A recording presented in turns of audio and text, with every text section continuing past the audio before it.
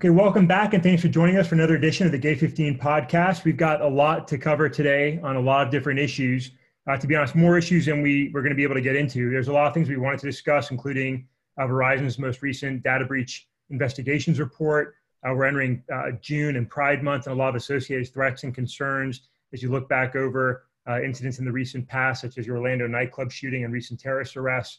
Other issues related to terrorism we're really not going to get a chance to get into today, because some ongoing issues and additional things have emerged in just the last few days and weeks. So we've got a packed agenda. And as always, I'm joined by Dave Pounder, Gate 15's Director for Threat and Risk Analysis, and Jennifer Lynn Walker, our Director for Cyber Services. My name's Andy, and I'm very glad to introduce a fourth teammate to our podcast today, and that's Ms. Jorhena Thomas. Jorhena, would you like to introduce yourself? Hi, Andy. Thanks so much. Hi, everyone. My name is Jorhena. I am a senior risk consultant on the Gate 15 team. Happy to be here joining Dave and Andy and Jen on this podcast. Thanks, Andy. Yes, thanks so much for joining us, Jorhena. I think everyone's already been tired of Dave's voice, and so we're really glad to add you on to add. Well, let's just be honest here, Andy. I mean, most importantly, Jorhena is here to bring in that academic crowd, those young minds that are going to be exposed to great ideas here. But the truth of it all is, Andy, we're 9 episodes into this thing. 9 episodes into our Gate 15 podcast. We've been doing all sorts of different things, yet we still haven't settled on a name. So I want to introduce the name game, Andy. I mean, I know we got important topics to get into, and we'll get into those things. I think you're right. I think it is important. I mean, Dave and his family went through a year before naming their first child, and we don't want to. So let's do it. Let's throw out some winners. I think we've already identified the winner, to be honest. But just to pretend like things are democratic and we're not Russia here, we'll listen to your ideas and various thoughts. So, Dave, do you want to start us off? Yeah, because I thought I started us off. I thought I had a name. I thought I had done all the checks and come up with Nerd Out, the security podcast. Nerd Out, like, hey, we're security nerds. This is a great discussion point we could have. We get our opportunities to nerd out on this 30 to 40 minute podcast. You like that because that hard. You can't see me here shaking my head like vehemently. Well, I know, because Jen, what our listeners don't know is that Jen, after I released our podcast the last time, she discreetly went in, created a fake Twitter handle. Okay, maybe it wasn't fake, but a Twitter handle, and disguised herself to undermine my name, Nerd Out. So that's Jen's nefarious activity. I wish it was that nefarious, because I have actually had it for a while, but I can't help you didn't notice it. Well, we've got your candidate, Dave. We appreciate that. It's a thoughtful, understandable, relatable name. So there's goodness in that. But I think Jen's thrown down the hammer on that one. But we'll see. So Jen, did you have other thoughts to compete with Dave's Nerd Out idea? Well, first I'd like to hear. Well, no, I actually know what yours is, and I like it. But so I will. Let me go in. So for Gate 15 proper, we mentioned it here before. We have that daily paper that we call the Sun, the situational update notification. So I was thinking, we're still doing kind of the same thing with the podcast. So I was thinking like SUP, situational update podcast, as in, what's up? And then we could even include that old commercial in the canned recorded introduction that we have, that old Budweiser commercial. What's up? Anyway, I realize I won't get any votes for that. We're all standing around going into that for like 5 minutes. So. I realize I'm not going to get any votes from that, especially Dave, after my clandestine attempt to publicly discredit his idea on Twitter. But I was going for humor, so. That's respectable, I think, candidate. Mine are less creative and fun. And so the one that I'd already thrown out was Risk Roundtable, because I think that's pretty clever. But I think in addition to that, also equally lame was threat perspective. And I think, that's what we try and do here is talk both to risk and to put some rational perspective on what the threats are and what they mean. So boring, yes. Throwbacks to 1990 TV commercials, no. But something. Help us out. Clearly, we're struggling, and we're almost 5 minutes into this thing. So help us out here. Me? Are you referring to me, Andy? I am. Oh, I'm sorry. So I was all sold on Nerd Out, and then I heard Sup, and I love that too. So I don't know. I don't know if I'm going to be a breaker. And I think yours are straight down the line conservative, Andy, but I think for something like this, we need to have something a little catchy and a little different, a little unorthodox. So I'm going to put my name next to Nerd Out or Sup. All right. Well, there we have it. So it looks like it's a pretty heated neck-to-neck competition. Dave, can we leave it to you to maybe take this to Twitter and get some? I'm gonna take it to the people, Andy. That's what I'm gonna do. Yeah, I think so. I'm gonna take it to the people, and I think we'll see where we come back on it, and then we can bring it back together at our next podcast. How's that sound for everybody? That sounds like the excellent segue. Yeah, and in the meantime, Dave's gonna block my Twitter handle. He's already reported you to Twitter to have it deleted. I think we believe in democracy. We believe in the power of the people, and so that's a great way to go. And it leads right into a more serious topic, which is the ongoing protests that are going on around the country right now related to the events in Minneapolis, and just an unbelievable few days, really. And so I think most folks listening are probably well aware of the general background. I'm not going to spend the time we have to describe the whole story, but in very short, yet another incident of heavy-handed law enforcement resulted in a black male losing his life while with the police. And I'll be honest, when I saw, I can't breathe. I mean, I could not believe those words were being said again. It just took me right back to just a couple of years ago, right, with Eric Garner. It was really pretty remarkable, and the follow-on response, the outrage, the protests, unfortunately, led into some other things that weren't maybe as desirable, but it's difficult. And so to give us some perspective, Jorhena is located right in Washington, D.C., and brings a great perspective to all issues. And I'd asked her if she would just maybe start us off with some perspective on where we are, what's happening right now. We'll sort of talk about some of the associated things we've seen with these protests, and maybe go beyond the protest issues themselves. So Jorhena, do you want us to start us off? Sure, Andy, thanks. And this is really a serious thing going on. And I know a few days ago, we wouldn't have thought that there could be anything more serious than this pandemic that we're in. So I think I have a unique perspective in that, yes, I am in DC, in the belly of the beast. I'm an African-American woman, and I'm also really steeped in the security and intelligence field. And so, there are a lot of personal and professional directions I'm pulled in as I look at what's going on. I think there are a lot of strings to pull here. And I also think that it's very difficult to just look at it and point blame or place blame on individual groups of people, on communities, on law enforcement or anything like that, because there are so many issues wound up tightly in this ball here to look at. From what's going on in DC, I understand that there are lots of protesters of all colors, all genders downtown protesting in front of the White House, and many of them were protesting peacefully.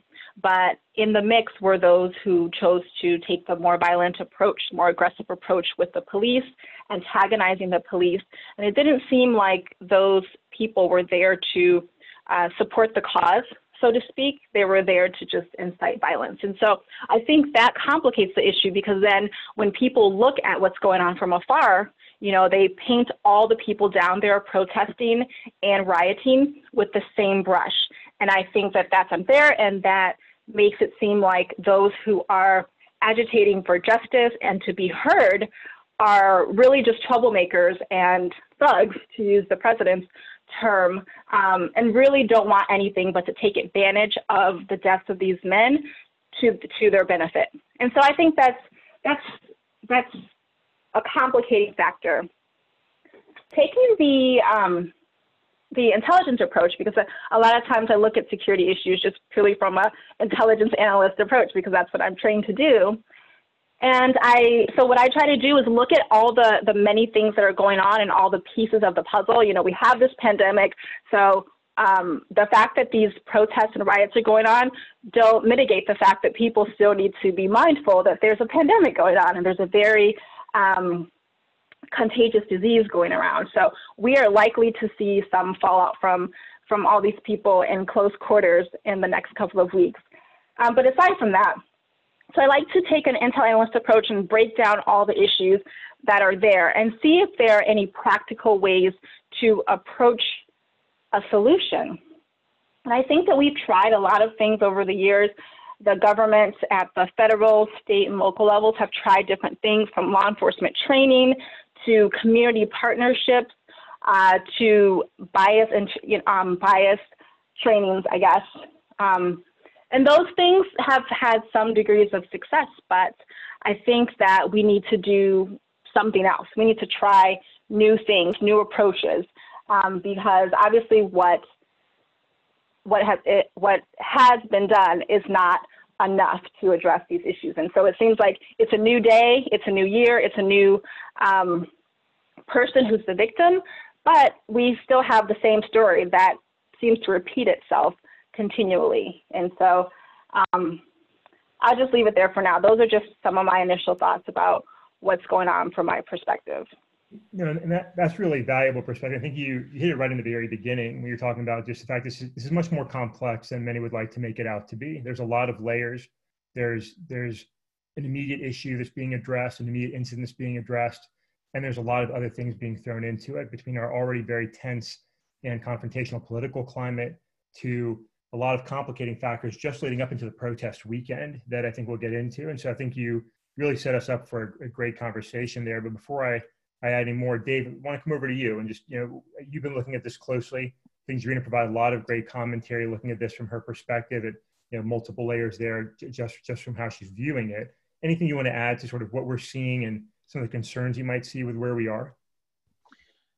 Well, I think Jorhena hit a lot of those complications, and really when we think about those type of complications, we've kind of gone back and touched on these in previous podcasts and previous reporting that we've done respectively.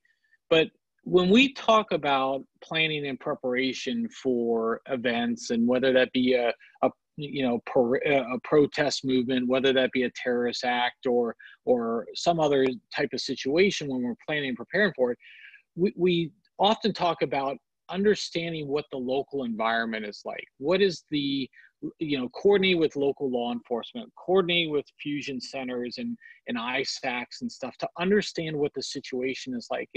And this really was, a powder keg in a lot of respects. And one incident, it's not just one incident. It's not just one isolated police officer in one city within the United States. This is a bubbling up of sediment throughout the country, and failing to understand that, and failing to take into consideration that sentiment, whether you believe it or not, is just ignorance in the planning and preparation aspect. Planning and preparation aspect of it, and I think it really can catch you off guard. And then you look at that second level of, yes, those individuals have a right to be upset. They have a right to freely march, and they have a right to protest. Then you have to understand that second wave of those individuals, the individuals who come into the disruptors, on the left wing and the right wing. I'll tell you, a person I really look at in times like this is Rita Katz and the Site Intelligence Group. And not to give them a prompt, they don't sponsor us or anything like that, but they're really they have a great understanding of searching out when things happen, looking at the propaganda online and looking at the messaging online and seeing what people are saying. And there are groups that are actively using this to undermine not only the protest movement, but also to advance their ideology. And we're talking about far right wing groups, neo-Nazis, who have been quoted as saying, hey, let's go after synagogues because police are going to be elsewhere now. And you have left-wing groups who are coming in to push their, the anarchy type of thing. So there's so many different things to this. And if if we just look at that local level coordination, what is going on around in your area? What does the crime situation tell us? What does the sentiment of the population tell us? What is going on? And those are the things that can help inform our planning and preparation. But great take by Jorhena. Really appreciate that. Yeah, and you bring up a lot of really complementary, important points. And I think, just a couple of things to sort of add to that. I think it's hard to look at these things and try and take a measured perspective to what's happening. But there's always more than what's obviously happening in front of us. And I think for me, looking at the way things unfolded, there are a lot of factors that really helped encourage a louder and maybe more volatile response, right? You think the fact that we've been cooped up for weeks and months. And so we have reopening occurring across the country. People are allowed out for the first time in a while. We've got good weather coming up across the country, which opens things up always for protests, increased incidents, because people can operate more freely, more comfortably. And then we've got the weekend, right? The way this was timed, it rode right into the weekend. So all those things come together to just further create an opportunity for mass gatherings and anxiety and people coming out, maybe behaving a little bit more loose than they might in normal times. And we talk about all these bad actors, and you need a lot of those characters, Dave. I think we've got to look at the percentage. In reality, the vast majority of folks out there protesting are just protesting. They're disturbed. They want to see changes. You're going to start talking about it a little while ago. And they're just trying to provide a voice to an issue and to speak for somebody that can no longer speak for themselves, but being the victim here. But there are a few actors that come in, just like you said, Dave, and they use these for other purposes, for looting, for vandalism, for their extremist perspectives. And we've already seen that. And I think, just like with coronavirus, that was sort of the very predictable punch we anticipated for a long time. We thought it could be something else, and eventually it came to fruition as COVID-19.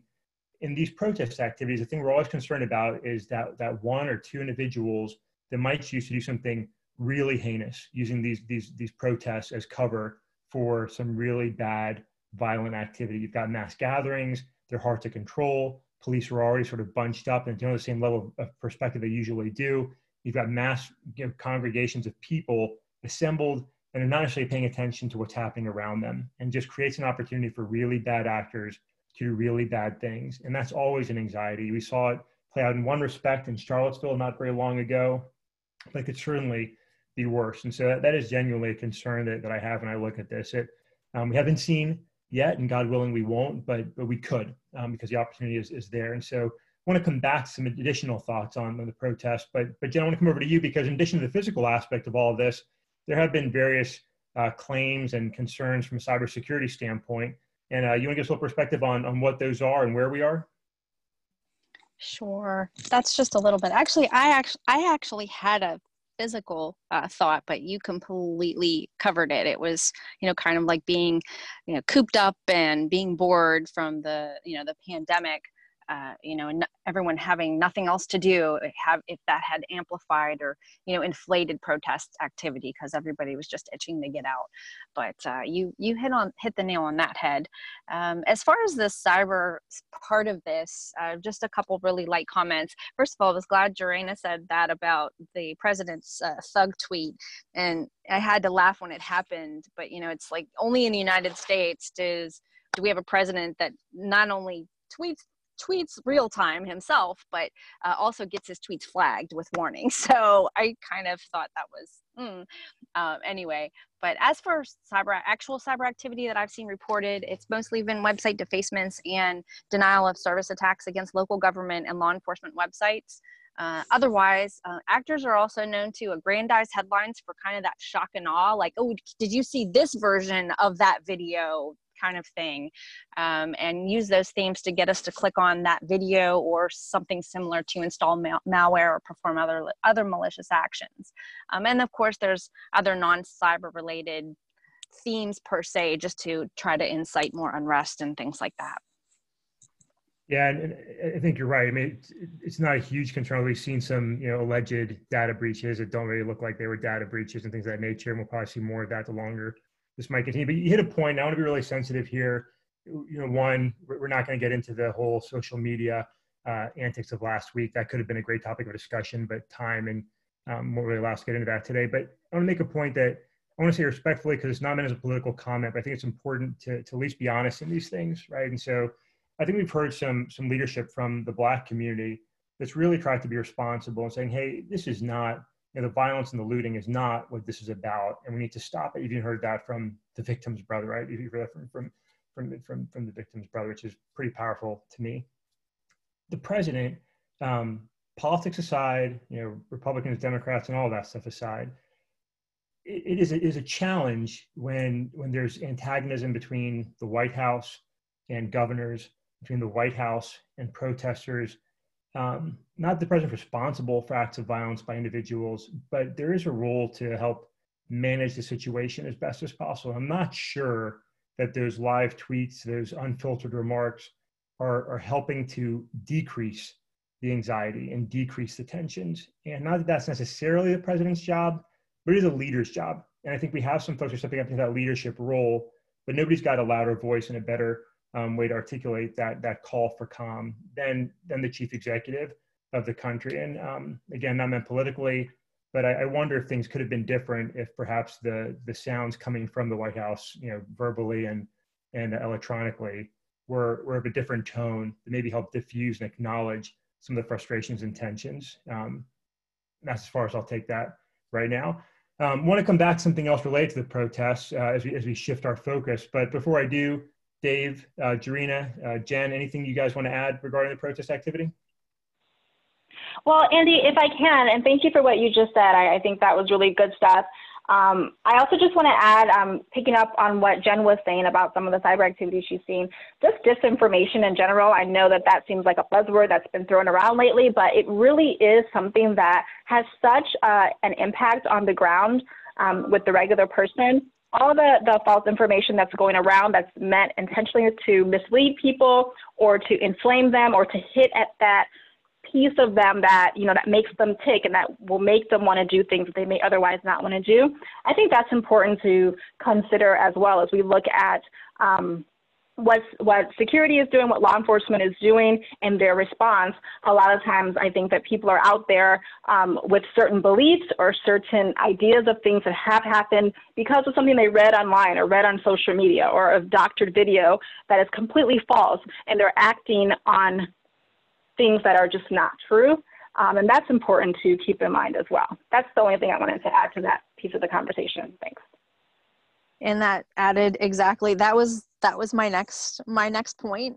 We've hit on disinformation, like I think ongoing since we started this. So, and this is absolutely Jorhena spot on, no different in this instance.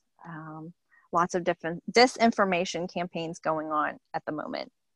It's a really important point. We talked about this with coronavirus. We'll probably always talk about it. I think we're seeing disinformation and misinformation domestically, right, from those with a political agenda from all sides. No one's not to blame in that. There have been voices from all sides, political beliefs that have deliberately, I think, exaggerated and misinformed the public. And I think we'd be remiss to not acknowledge the fact, and I said this, I think maybe last time or two podcasts ago, there are absolutely foreign nations that deliberately use social media to additionally cause strife, that are talking to themselves to rile people up on both sides of the issues, are not friends in Russia and are not friends in China, are very happy to see activities like this occur in the United States. It's been very discussed internationally. It's been very discussed in those two countries. And those governments are not friendly to the United States, and they like to see this kind of thing occurring. And I think we should be honest about that, right? So I almost sometimes want to look at those that are arguing with themselves in these situations and say, look, you're helping those that are seeking to do our country harm when you go about things so violently and angrily. So misinformation, disinformation is a huge issue and a very real issue in these protests. So it's a very important point. And Dave, I don't know if you got any thoughts on that or anything else you want to cover as we look at these protests. No, I mean, I think you guys hit all of it. There's no point belaboring it anymore. I mean, it's really important. I think you guys all nailed it. Well, thanks. I think we could probably spend 2 hours on this easily and not get close to exhausting some of the complexities and layers. So certainly invite anybody that wants to ask any questions or comment as we post this online. We'd love to try and address any concerns or issues that are out there. We might come back and revisit this maybe in perspective, hopefully on the other end in a few weeks. But there's one other really important part to this, and that's the idea of these mass gatherings, like we said, coming right out of coronavirus lockdowns. And now we've got very, very large not lockdowns occurring, right? People that are unmasked, people that are shoulder to shoulder, people that are sweating and coughing and sneezing all over each other, to be honest. And that's a real concern, right? So I want to pivot a little bit from hostile events, concerns, security, protests, and look at security as far as reopening goes. And as we look at the potential for the spread of this virus now, with some of these protest areas, that's a real concern. There are already concerns about reopening our country, reopening facilities, buildings, faith-based organizations, and others. Just want to take a minute to look at that. And so, Dave, if I could come back to you to start, maybe as you look at reopening, what's been occurring, and where we're going, any particular security concerns you just want to highlight quickly for us?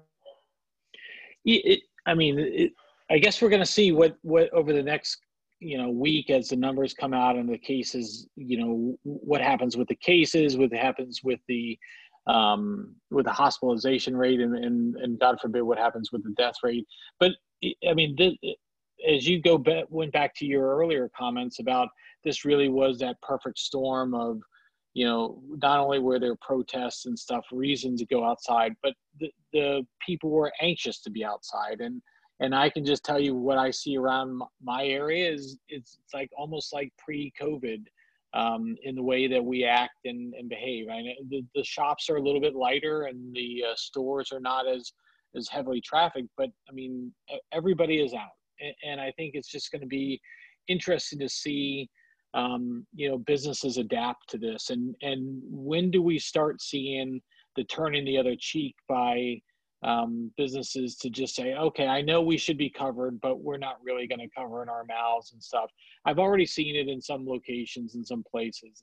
And so it's just going to be, are we going to stay regimented in our behaviors and actions, or are we going to start loosening that up? And then what impact is that ultimately going to have? I know in a lot of areas, faith-based organizations have also opened up on a larger level, trying different tactics and techniques for bringing members back into the worship arena. What does that mean? And what is that type of response does that get from hate-based groups and such and other organizations? It's just, I think it's too early to tell.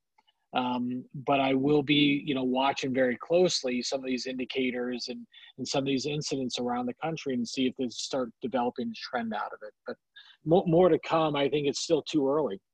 Frankly.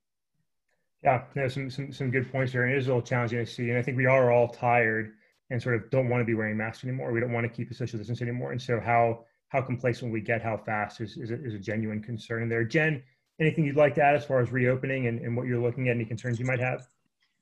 Dave kind of mentioned it as far as the contact tracing and how it's, what's going to happen as we open things back up.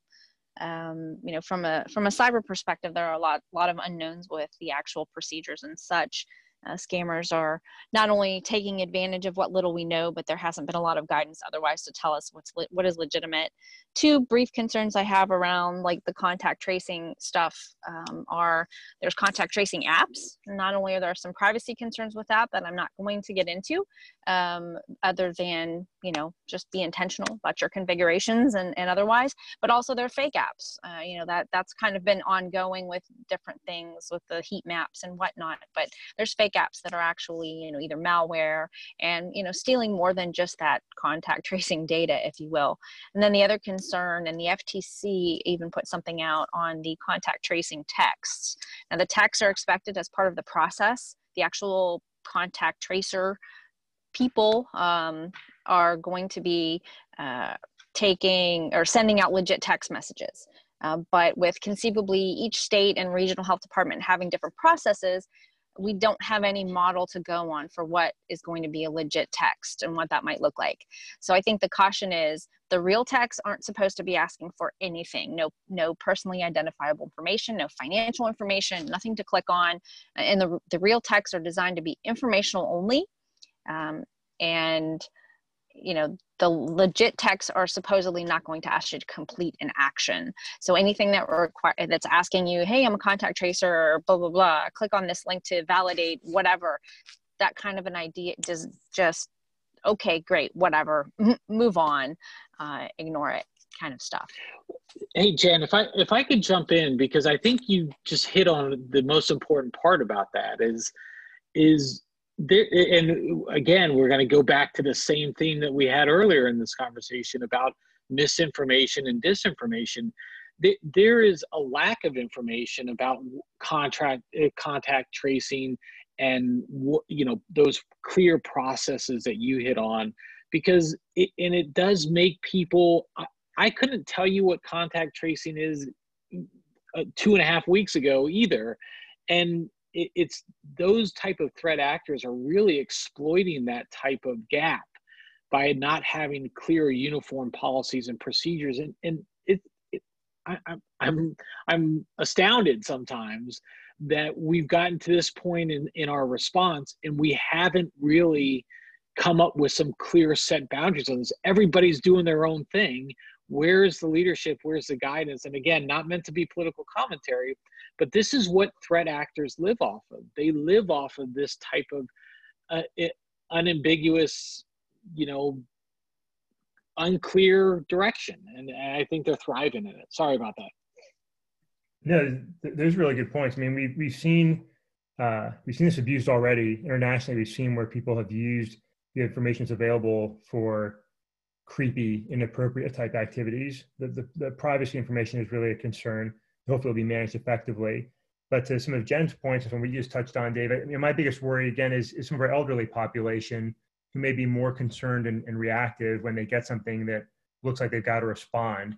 I worry that if they're not well informed and prepared for some of the antics that are going to come their way, they could be a pretty easy victim pool that hopefully that won't occur. So there are some real concerns from the physical side and the cyber side. And Jorhena, anything you'd like to add as far as when you think about reopening, anything that's got you sort of anxious or anything you're worried about?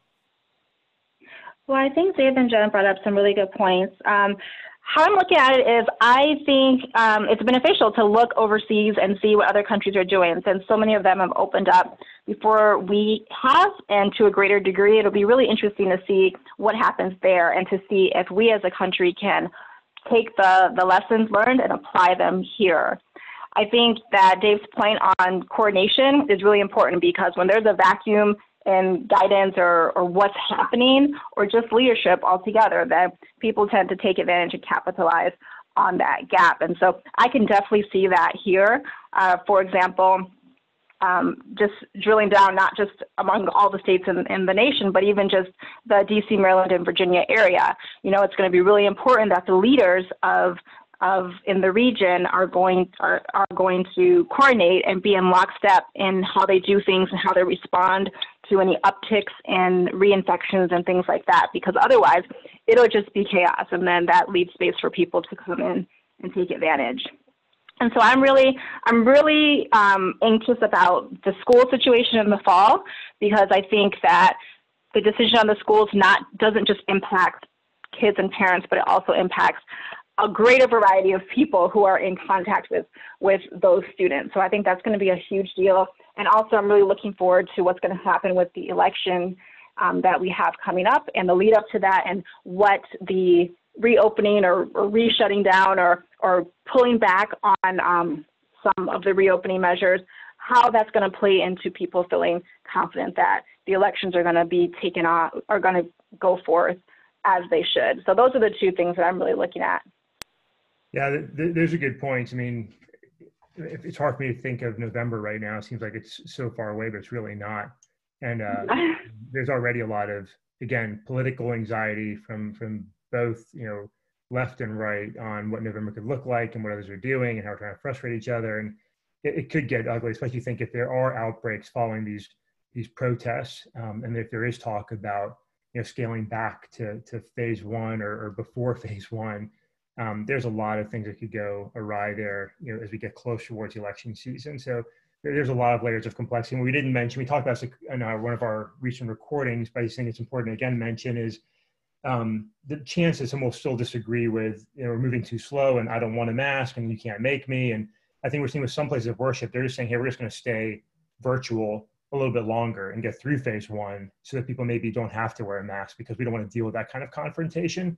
Fortunately, in the last week or so, we haven't seen as many incidents at retail establishments or otherwise where people have had, violent confrontations or inappropriate behavior by those who've been tried to enforce rules.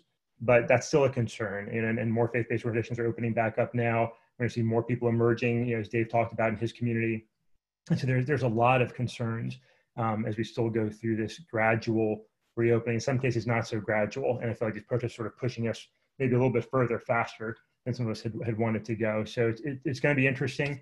A lot of really important concerns, and we'll see. It was still pretty early on when it comes to contact tracing and communications about all that, and the scams are sure to follow. So a lot of interesting things to keep on our radar. But in the time that we have left, I'm going to pivot us again. And I think we wanted to talk a little bit about a pretty big deal that we're in the midst of right now as we're in June, and that's hurricane season, right? And so our team has talked about a little bit of inside baseball, I guess, even though I don't like talking about baseball because it's not a real sport. But inside what our team's been discussing in regards to hurricane season, we've had a little pool going on how far we're going to get in our Atlantic hurricane season naming. So, Jen, I don't know if you've officially weighed in on this yet, but have you got any thought to where we are, where we're going to be, how far we're going to get down the list of names for hurricane season 2020?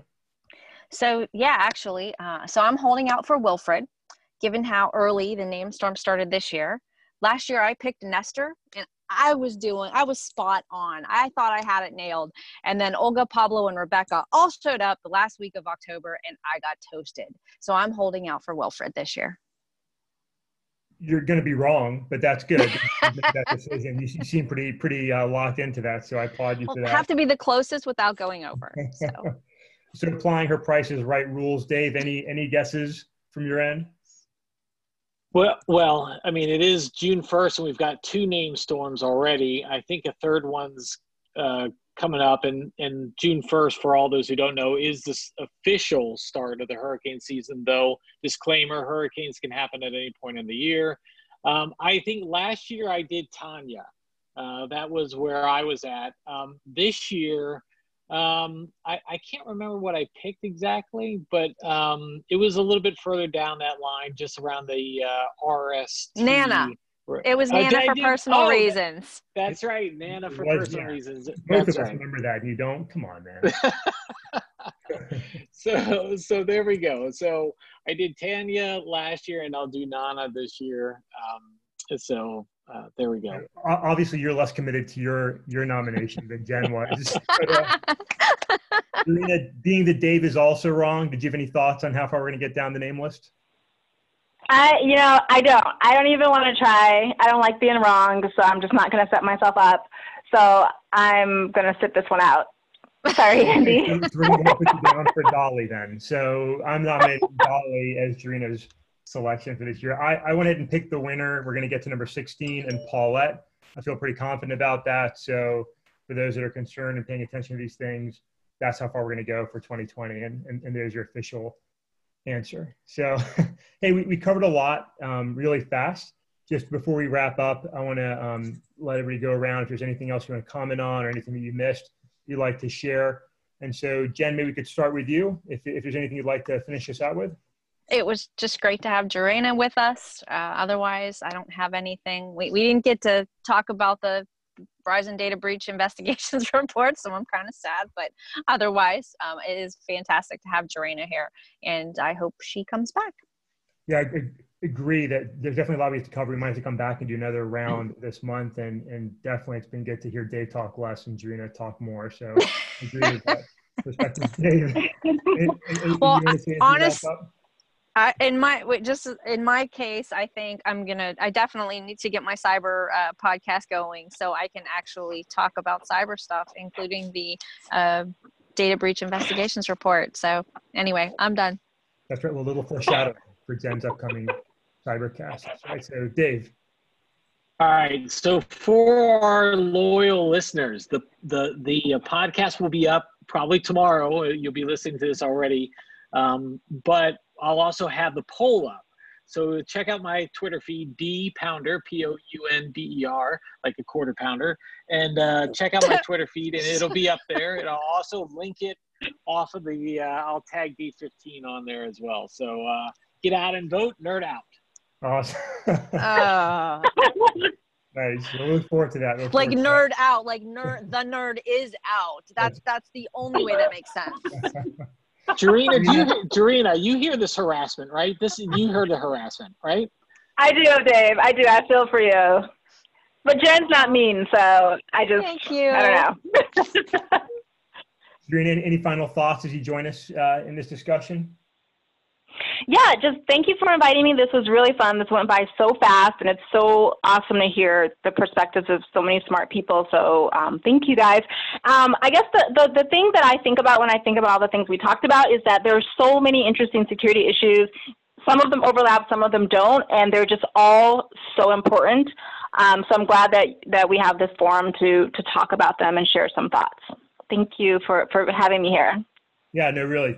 Thanks for joining us and being a part of this. And to Jen's comment, I hope we get to convince you to come back again. It's been really great having you and your perspective as part of this. And so really thanks to all three of you for all of your thoughtful commentary and perspective and everything you do every day, for our team and for all those we try and support. But I just want to close out and again acknowledge a few really important things. One, as we sort of hastily moved from coronavirus being our explicit focus to protests and so many other things going on right now.